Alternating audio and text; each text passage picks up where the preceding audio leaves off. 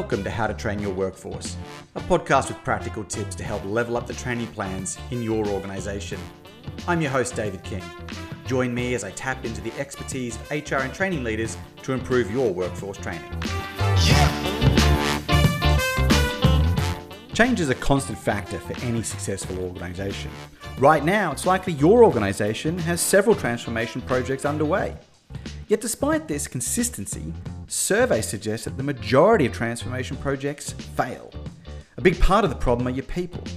Whatever tools or platform or service you're changing requires additional change from your people. Yet people can be resistant to change. So in today's episode, let's dive into how HR and L&D teams can use workforce training to improve transformation projects. Today, we're joined by Bianca Starcevich from Humanitas HR. Bianca is passionate about creating great places to work.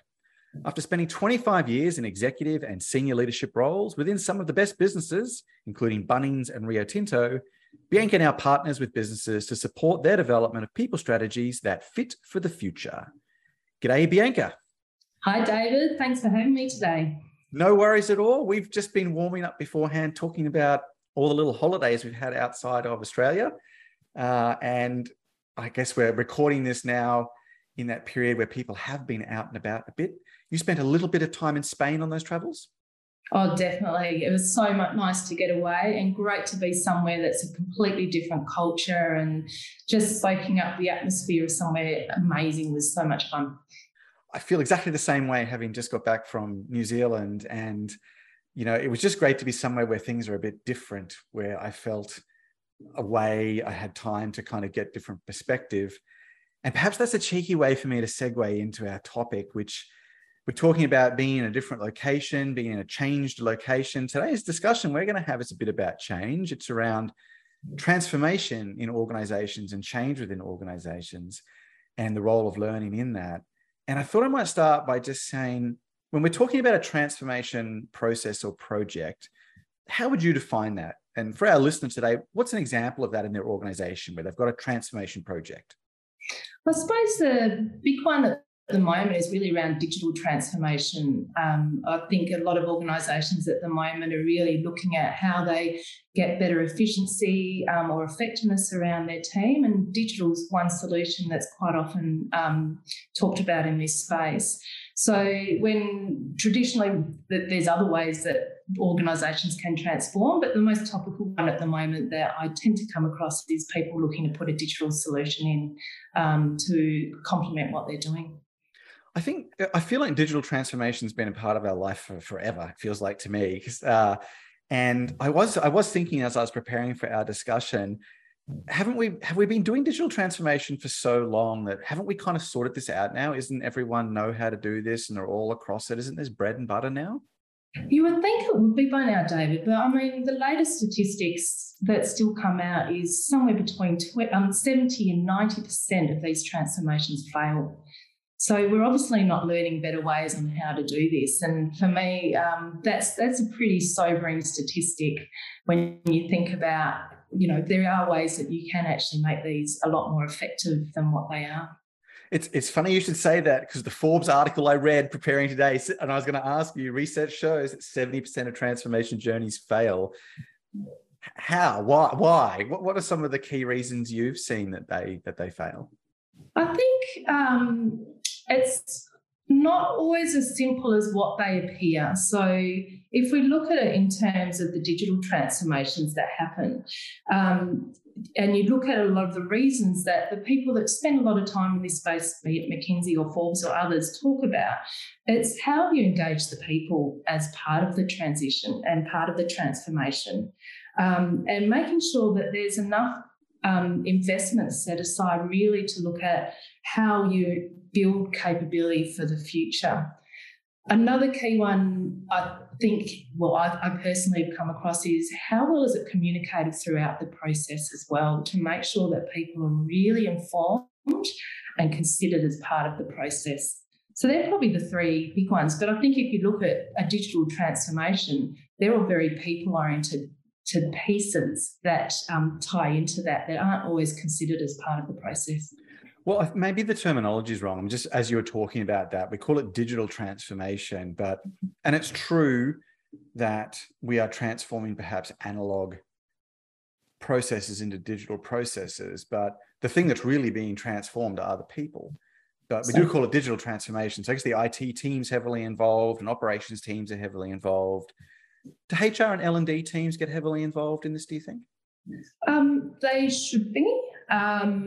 Exactly as you mentioned, it is about the people. And a great analogy is if looking at if you've got a new version, if you're a pilot and there's a new version of a plane coming up, you would go through extensive training to learn how that plane worked, and you would make sure that that person has the right skills to do that. An organisation is no different. If you're putting in place a new system, you need to be making sure they've got the skills to be able to effectively do what they need to do, and have the confidence behind them to do it. Do you think when organisations budget for digital transformation or any transformation process, they factor in the required budget for training and learning and people, or do they just look at the cost of the subscription to the new platform or something like that? Is that part of the problem? There's just no budget for it from the start? No, companies do, but I think we are, as you mentioned before, David, hung up on that word digital, and the fact that, yes, it is a system piece, but that people impact is the main consideration around what succeeds and fails. So I think having people and culture involved really early in the conversation means that, and having that voice as those decisions are being made, will really help build out the ability to have, better outcomes as a result. We'll probably get into the nuts and bolts in a few minutes, but do you think another part of the problem of why this failure rate is so high is that change is just hard in organizations of any type, and a lot of organization cultures just aren't supportive of change? Is that potentially a problem? I'm making a hypothesis there, so I could be wrong, but what have you seen? Are organizational cultures generally good with change? Some are better than others. I think how they've hardwired it into their culture and how that becomes how they operate is a key factor for how well they can adapt to change. But you're correct, David, change is hard, and not everyone's going to like the change that occurs. And, there's been some fabulous case studies over the years, and I'd only have to mention Kodak, a company that was at the top of its game that didn't feel the need to change. And what happened to them is a great example for why change is something that should be considered as part of any transformation that occurs. It's here. It's going nowhere. Not just outside of work as well. Change is one constant that we all have to deal with as humans, but it is something that is hard for a lot of people to deal with. Some people thrive on it. Some people hate it. And there's a nice spectrum between. I've often felt myself that businesses are like sharks in that they need to move to live. And as soon as they stop changing, stop evolving, stop moving, that's when the business gets into inevitable trouble. And they get caught out by change that occurs to them rather than the change that occurs from within. If just to kind of wrap up on these final thoughts then, I'm still fascinated by the stats that say 70% of transformation journeys fail. I mean, I can't think of any organization that accepts 70% failure rate on anything internal. But I guess what we end up then is those that 70% fail. Another way I might be saying is that they 70% partially succeed. They get some stuff done, but some other stuff not done. They probably implement some things wrongly or teach some best practices, or it's inefficient or not fully utilized. Is that another way to think about this? Yeah, there are some positives. I think any step that improves a situation, particularly for people and the workforce, has got to be a positive thing. So if you've got to look at maybe the measures that they put on it, don't always measure exactly the outcomes that they're looking for. It's mainly take up a system, looking at a range of metrics around that space, but maybe the metrics need to be looked at a little bit differently and look at the impact on the people and look at how well the change has been bedded in and what training's been done. Could be other metrics to consider as part of the process as well, instead of the more hard ones.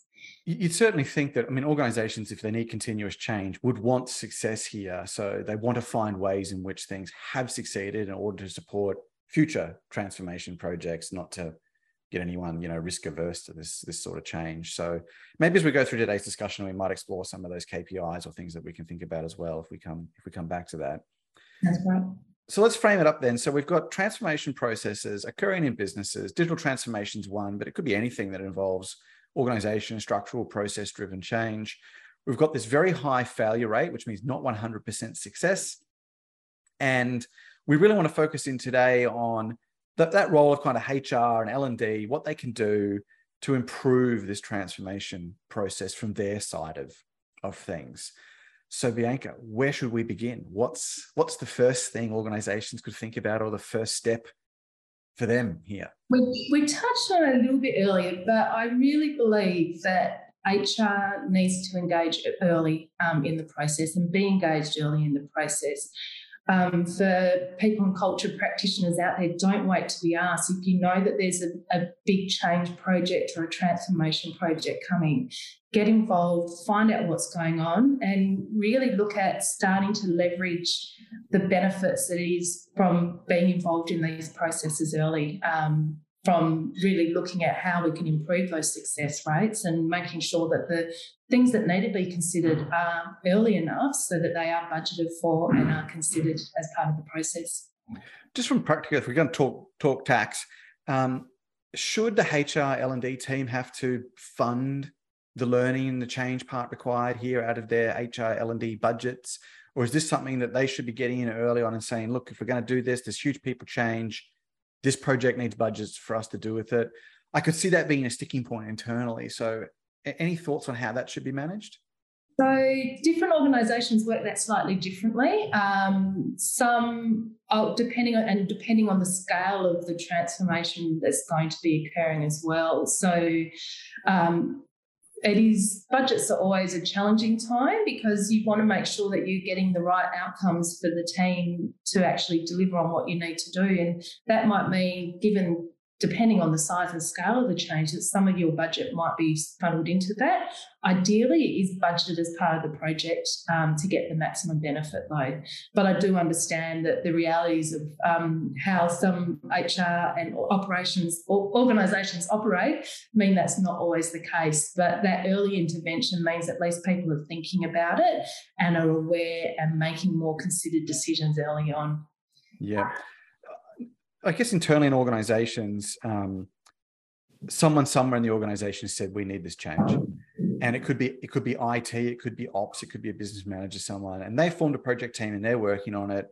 And then HR L&D turns up, knocks on the door and says, hey, can we join the party? How does HR or L&D position themselves in those early stages? If they hear about something happening, how do they engage in a positive way so they're not the ones just coming in complaining or demanding budget or any of those negative things? How do they get involved in a positive way early? Well, I think even looking at, the statistics that we were speaking about earlier, if we can even get a 20% upswing on the success rates from what we're talking about with the digital transformation example, what a benefit that would be to the organisation in terms of utilisation and efficiencies and also better practices being done. So by talking through data that's going to speak to the people who are making the decisions means that HR is going to have more impact in there. And that's reality. Anyone who works in an organisation at a senior level needs to have a level of financial literacy and digital literacy. And part of that means being able to talk through your business case as to why your area as L&D or HR needs to be not only have a seat at the table, but be really a big decision maker around how this program rolls out as well.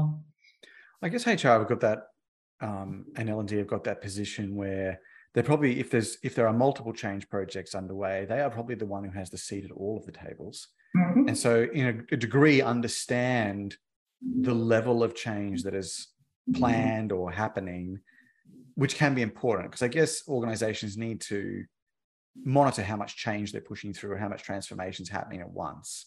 Right. And is HR in a position to kind of help with that? Definitely. So one of my clients recently has 20 current projects on, all with the same, leading to the same end output, and which would be a huge improvement for the organisation. But out of all of them, there is a training element that weaves through each of those projects that then ties into a broader plan around learning and talent that being considered as well. So it's really important that that has a similar voice and helps support the overall aims of the project, and that each project doesn't work in isolation around that. And that way there's a more consistent communication around the why, so that the team who are experiencing the change are really understanding of the why that change is needing to occur. I'm also a really big advocate of human-centred design and really helping people,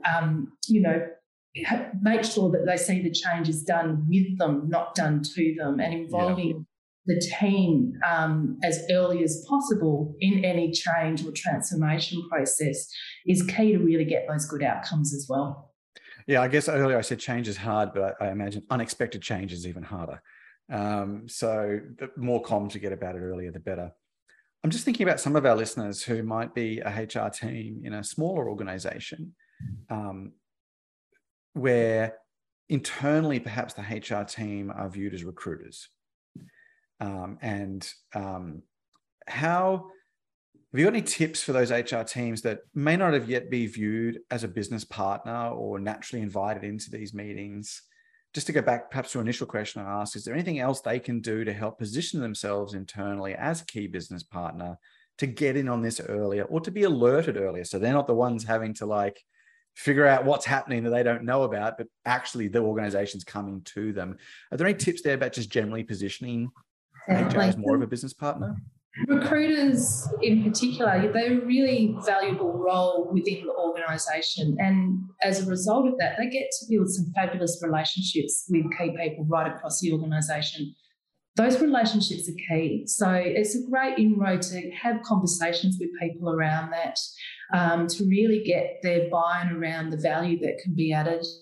And use external people too. No one expects everyone to know everything. I've worked in organisations where I've been the sole HR practitioner. I've been in an organisation where I've led 300 HR people and a team. So I've worked in both, and in both, the big learning that I got early on is don't be an island. There's people around that can support you. There's people around that can bring the expertise so that you can be the face for the organisation to help them drive this change. That's really good advice. I think the key takeaway for me here is that HR does need to get in early, doesn't wait to be asked, because at the end of the day, if HR is finding out as the project gets rolled out, they are the ones that will be left dealing with the problem, which is suddenly training is needed or not needed, and people are complaining, and lower engagement by staff who are frustrated, things like that. So they're definitely motivated to get in earlier. Once they've got in early, ideally, what's the next step for them? What's something else that we can be doing in this area of learning and transformation?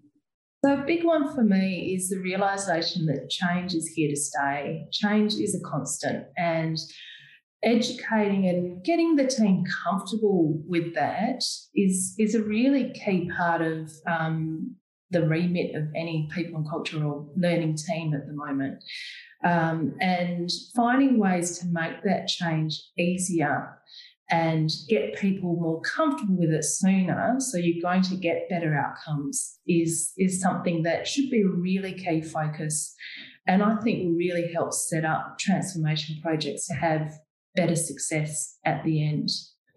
It probably goes to my earlier comment of organizational values, organizational culture that supports change is obviously going to make transformation process easier. So what can you do in L&D or HR around creating that feeling? So is this training? Is it more than that? Yeah, training's one element of it, and I think really making sure that there is training for people around what different change models exist or what one the organisation wants to go with, and getting them familiar with the concept is great.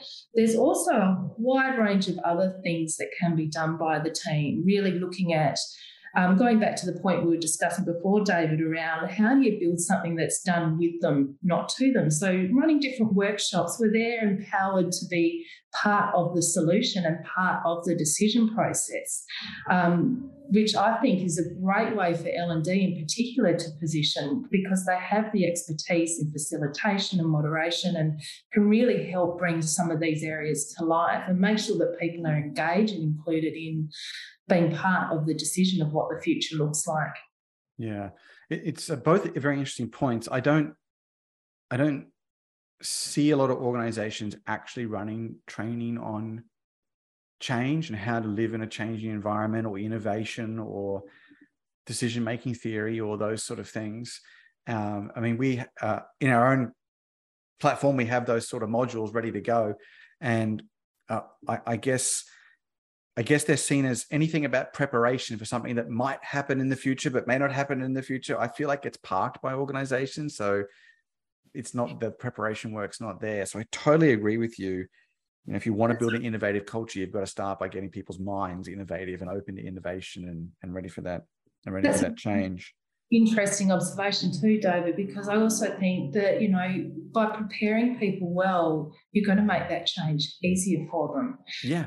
And it's better to treat something up front rather than once it becomes a much bigger problem down the track. So let's help set people up to succeed. I think anything that's going to help educate and train them to be more better at what they need to do is a valuable thing. I agree. It's the prevention's better than the cure. I always get frustrated with organizations that say, oh, we've had a difficulty implementing this thing, and there's been no training in the last 2 years for staff on change management, on being innovative, on productivity and managing their time, or dealing with stress, or any of that. I think businesses make the assumption that we can handle that, and maybe some people can, but geez, stitch in time, you know, if they'd just done that training earlier, they might have prevented a lot of problems now, or paved the way for it. Plus, had those more innovative staff along the way, it might have uncovered a million other things that they could fix and improve along the way. On the workshops part, does everybody need to be involved in workshops for upcoming change? Can we just use a selective group, a focus group? We've got a big employee list. Can we take 10 people out and put them in a workshop, and they can be representative of the wider? I probably have a view that you want to be putting the decision as close to the customer or as close to the person that has to make that decision as possible. And if you're putting in a system that impacts everyone, my preference is that everyone is involved in some way. That might look different depending on different roles, but that engagement piece is something that's really important, so that they have buy-in and want to be part of the future and want to be part of what that change is. So picking out a select group, there's obviously people that are going to shine, and you want your fast followers and your people that are really adaptive to change to help drive the change for you. And they're really important people to help be advocates for what the change is. But engaging everyone means that everyone's empowered to be part of what the future is. And there was even an article in the paper today talking about how people are leaving high-paying jobs because they're not being involved and they're not being included and they're not being considered as humans as part of change. Yeah. And this is a simple way to do that, and to give them some power around what the future and the change looks like. It is. It's a really good point, actually, that perhaps the modern workforce, which gets so much communication in life and has access to so many things, when they feel a part of that's cut off, it must feel like they've lost an arm, right? It's like, you know, I'm not used to that. Maybe different from a workforce of 50 years ago, which sat more isolated in their cubicle, or didn't know what they didn't know, or weren't conditioned to it. That's a really good point, actually. Maybe the modern workforce is now so used to information, when they don't get it, it is a problem. Yeah. Is, from an organizational point of view, are there any other elements of culture which the HR or L&D team can control or influence that help with change, in addition to the training here? Is this a recruitment thing, a KPI thing? Is it a remuneration thing? Are there other aspects here outside of training which they could do something with to better support projects or transformation? any transformation, a good HR team will be going back and looking at the whole employee life cycle and really looking at what parts of the change are going to impact him at which part of the life cycle. So for change to be sustainable, I'm a big believer that you really need to have not only the right frameworks in place and the systems to support that and the processes. So if you're trying to talk about a new way of doing things, but you haven't changed how the process works in the background, that change won't stick. Yeah. So being able to make sure that you're going back and reviewing the way that things are done across the organisation and making sure that there's not that contradiction that comes up as a result is really going to also, I think, help change the way that things are done and make sure the stickiness of the change will be a lot more prevalent than if you don't go back and review, what recruitment looks like, how we manage performance, how people are remunerated and all the other range of things, how talent's identified and how you want to run the organisation into the future. That's a really interesting point. It just we'll probably go off on a tangent here for a second, but it really made me think that when going back to our earlier point of success rates in change management, and if we were to say of 100% of the success of change of a transformation project, what makes up the 100%? Is it 20% is training the employees, and 15% is the organizational values, and 35% is the quality of the new platform that's chosen or whatever? I don't know what those numbers are, and they're probably a bit different for everything, but is there something in that for organizations to sit down and say, okay, of 100% of change or success in this, sticky success, as you say, is it worth thinking about those percentages? Because it might more clearly articulate that it's not all just, did we get the platform launched by this date with all the data migrated, but there's actually a lot more to it. Is that something worth thinking about? I love that thinking, David. And I think, as you rightly pointed out, it's going to look slightly different in each organisation. But I think coming back to our point around engaging early and being part of those conversations and getting it on the radar, that this is more than just putting in place a new system, for example, means that there's going to be more consideration for, well, what does success look like? Yeah. Not just around the tech part, but around the organisational components as well. And maybe by measuring it earlier, there's going to be better input into it to drive better outcomes at the end. Yeah, I've really just been thinking it through as we've been chatting, that this kind of pie chart people could have in that very first meeting, right? We're implementing this new thing. 100% success comes from what? And that's when they have to say, well, there has to be some people involved. Well, how do we make them successful? It's these things here. It'd be really fascinating sort of discussion to thrash out in an organization, and would probably highlight to a CEO or a COO or something like that, that the budget, the time, the success is more than just the actual tools that are changing themselves. I probably did divert there for a little bit. So let's get back on track. I like your thinking. We're doing a bit of digital transformation here in one area. Now my mind's really ticking over on what I could do in that space myself. Let's move on to a third thought or a third idea you might have. HR gets in early. They help build a culture and attitude that change is here to stay. It's not temporary. We want the sticky change. It's kind of something that stuck with me here. What's a third thing that organizations can do? You touched earlier on a point around innovation, and I think, and we talked a bit around Kodak and the disruption thing, I think exploring better ways. There is not a single industry out there that is not being disrupted continually, and the pace of change is increasing all the time. So I think if you look at those two elements at play, it's looking at, well, how do you explore better ways from how things have always been done? And that has to be a part of really building in what the future looks like too. So one example might be an organisation might do a day where they teach about change.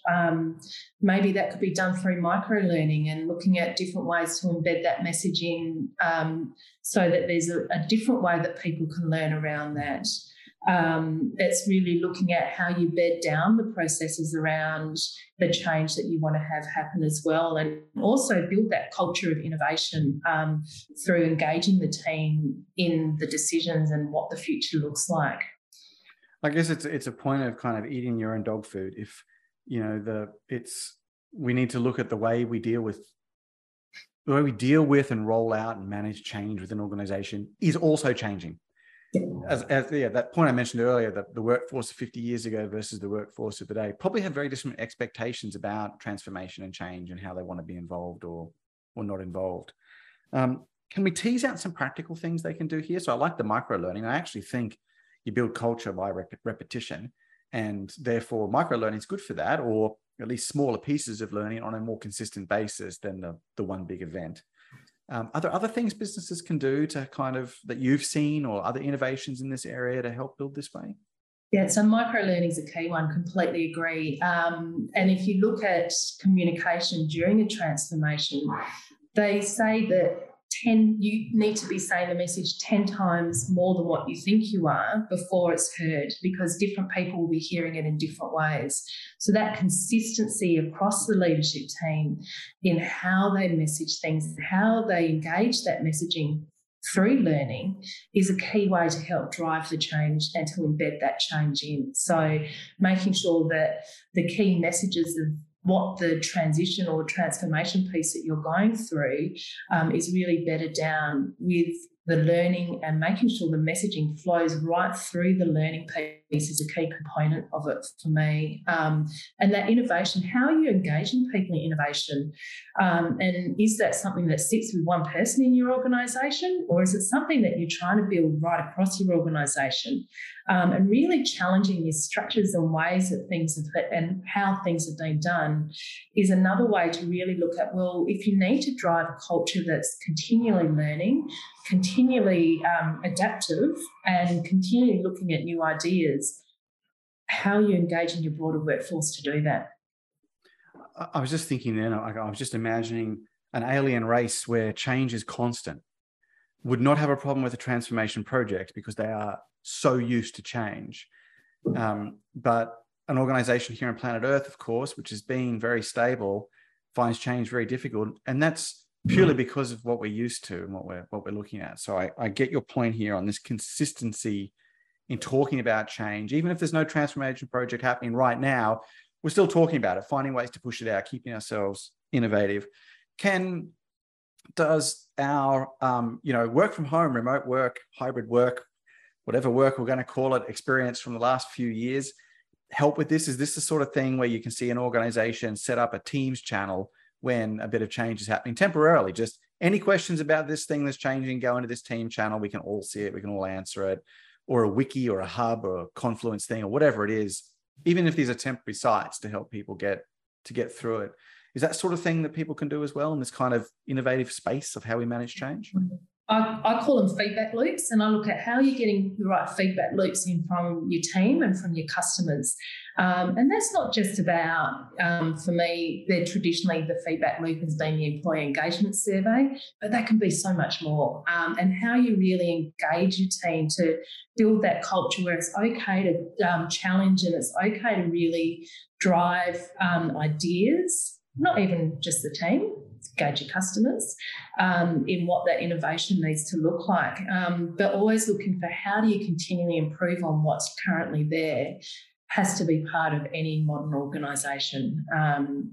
Or else I think my personal view is there becomes a point where their relevance over time will be minimised because they're not always looking for how are they continually improving and exploring better ways that things can be done. Yeah.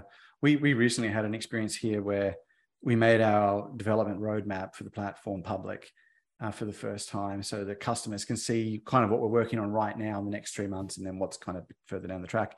And we just put a note on there as the people are reading the roadmap. It's on a public website.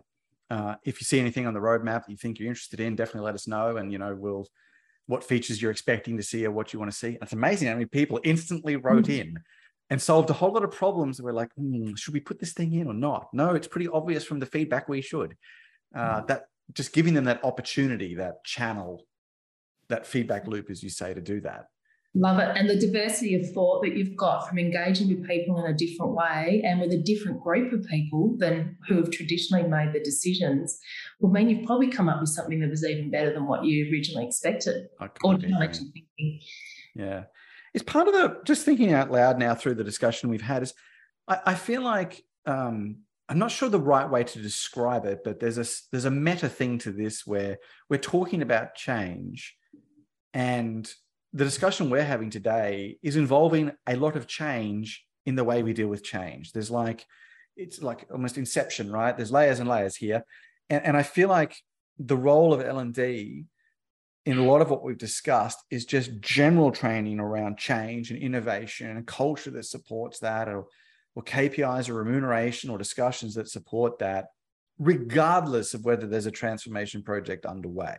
They're just constantly preparing the firm for this. And maybe part of that is because there's just constant change these days. Is that, have we got to that point where businesses aren't static for 10 years, then have a big bang? They just go constant iteration. So you need constant ability to deal with transformation. Are we kind of at that point? There's some organisations, yes. I think there's some that are very proactive, and I was really fortunate probably about 4 or 5 years ago, spending some time in Silicon Valley for a few weeks and looking at what some of the big tech companies are doing and how they've tried to build cultures of innovation and, you know, that constant change. And they're well positioned to do that. But I also think you can see great innovation in that change piece in smaller organisations as well, and how they engage and listen to drive that change is really, really the big part of it for me, and how they really look at change. As I said before, change is here to stay. The pace of change, organisations might make some decisions around how much change they're pushing through at a period of time. And I think that's really around having a really good connected executive team who understand the impacts and understand which levers to pull when, and which processes to push forward and which ones to hold back on, and make sure it's done in a managed way. But yeah, change is a constant. Even if you look outside of workforce, and an organisation, I think society as a whole, there's more change in how things are done and how we operate. So it's a good skill to learn even for life, as well as within the organisation, that prevention rather than cure that you were speaking about before, David. I agree. I know as a CEO, one of the things I work really hard on myself, I often feel there's much to be done. So I'm looking forward and listing out the 20 more projects we need to do, and in exec meetings talking about all these things we've got to do. What I'm trying to do a better job of is stopping and looking behind me and realizing all the 20 projects we've recently done, and perhaps we're just all exhausted and actually just need a bit of a break for a little while, because there will always be 20 projects ahead of us to complete. We will never reach the end of that journey. And so if we just keep going thinking at some point this will end and we'll get a break, we may never get a break. So that balance, that management of change is something I'm trying to improve myself on, and take that time to look backwards and see what we've done, as well as look forwards to see what's come and what's coming up ahead.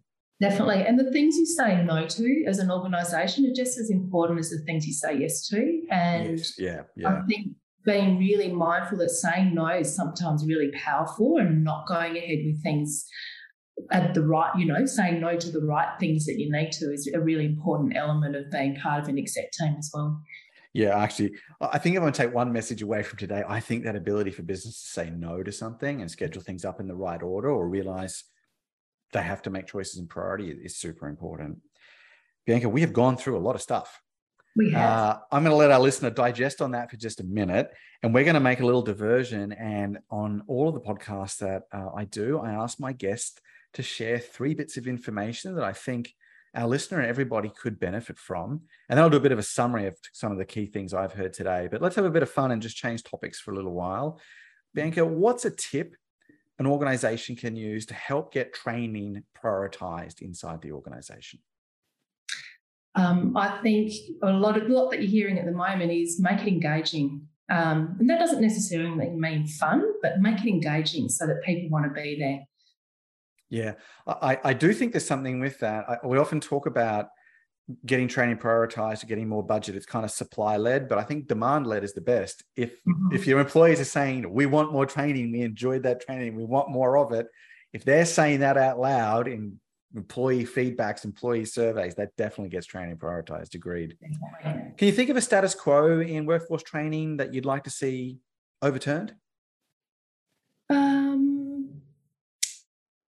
There's a lot that works, but there's also a lot that needs to change. And I think really back to that better ways and micro learning and looking at that repetition piece is something I think needs to be considered more. I totally agree. I think events-led training, as in an event, should die. I do not learn to play tennis in one day. I go to tennis coaching every week for a year to learn to play tennis. And at work, it should be the same thing. I cannot learn something new in one day. I need the opportunity to think about it, try it again, get repetition and reinforcement. Totally agree. And micro-learning is fabulous. Like if you're heading into a difficult conversation, just having a recap on what are 3 things to remind myself to set up to go into that meeting more prepared. A fabulous way for a leader or frontline leader just to reinforce what they're doing and making sure they're tackling in the right way is a great, little example. Love it. Can you share with us a favourite resource about training, book, person, industry group, something that's helped you in this area that you'd like to share with the listeners? I always love experience by doing. So I love getting in and looking at different organisations and how they do things. No 2 organisations are the same. So I really encourage people to get out there and talk to their peers and to share. It's something that traditionally HR teams tend to keep information close. Yeah. I would love to see going and sharing information or speaking with others around what's possible and getting a bit curious. I've had a few HR managers on this pod who've revealed some things that they've done, internal training courses. And I feel like for them, they're almost revealing like secrets. I'm like, no, there's no competitive disadvantage or advantage here from it because it's all the implementation and use of it. And it's going to go out to non-competitors. I totally agree. Whenever I go to a HR conference, I wish there was more of that, less keynote speakers and more opportunity to share or networking groups or have someone facilitate a discussion. This is what we're going to talk about. Come in and all the HR people share around the table, something like that. Okay. That's where we do a few of them in Perth and they're fabulous. And it just gets people curious. They can put topics in and it's a great way to share in a non-threatening space as well. Perfect. Here's what I've heard today. We have spoken about transformation projects in organizations and whatever the statistics are, there's a very high failure rate.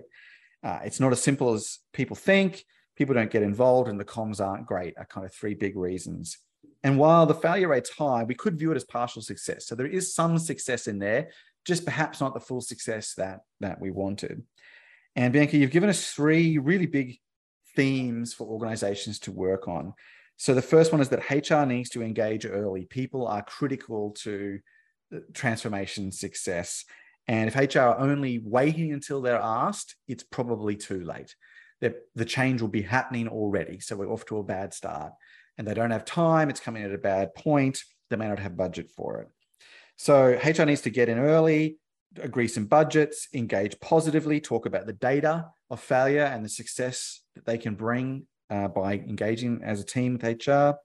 HR can also help monitor and kind of be a bit of a traffic control across multiple projects that are happening or give at least feedback or advice to executive teams on that. And HR definitely needs to be seen as a business partner, not just a recruiter in this respect. Next is changes here to stay. So the other thing HR and L&D can be doing is helping create that culture of sustainable, sticky change that you mentioned. And that might be providing more regular training on change models, running workshops with people involved in change processes. I love that point about we want to put the decisions around change as close to the end user as possible. And HR's in a good position to help run surveys or help run focus groups or help bring in that end user close to the point here. And also, I thought that point you made on checking that change is consistent through the employee life cycle is really important for this sticky change. We don't want contradictory messages or change only occurs here, but actually something completely different happens earlier in the process. And then finally, we've got to eat our own dog food is the way I summarized it, which is where as learning HR professionals, we have to look at how we can share all this information about change and perhaps there are better ways to do it, from micro learning multiple comm methods, the Teams channels we mentioned, or those feedback loops, anything where we're retaining our own innovation as HR and learning professionals in the way that we roll out change in a very consistent basis. How did I go? Did I miss anything there, Bianca? Or you feel pretty good about that? You summed it up perfectly, David. Well done. I've got an excellent mind map in front of me, so I'm pretty happy with that discussion. Bianca, it's been an awesome discussion. I know my mind is turning over on two things. One was a change issue we recently said no to and kicked down the road for 9 months. And now I'm feeling like I was just awesome for making that decision. And secondly, a change thing we're dealing with right now. And I'm having that thought of the pie chart as to what will make success in this. Part of it is this new platform we're getting, but I can see part of it's got to be other things, and we've got to revisit that. Bianca, I know people would love to follow up with you. People in Perth, no doubt, would love to come into some of those Perth meetings you just mentioned. What's the best way for people to get in touch with you after this?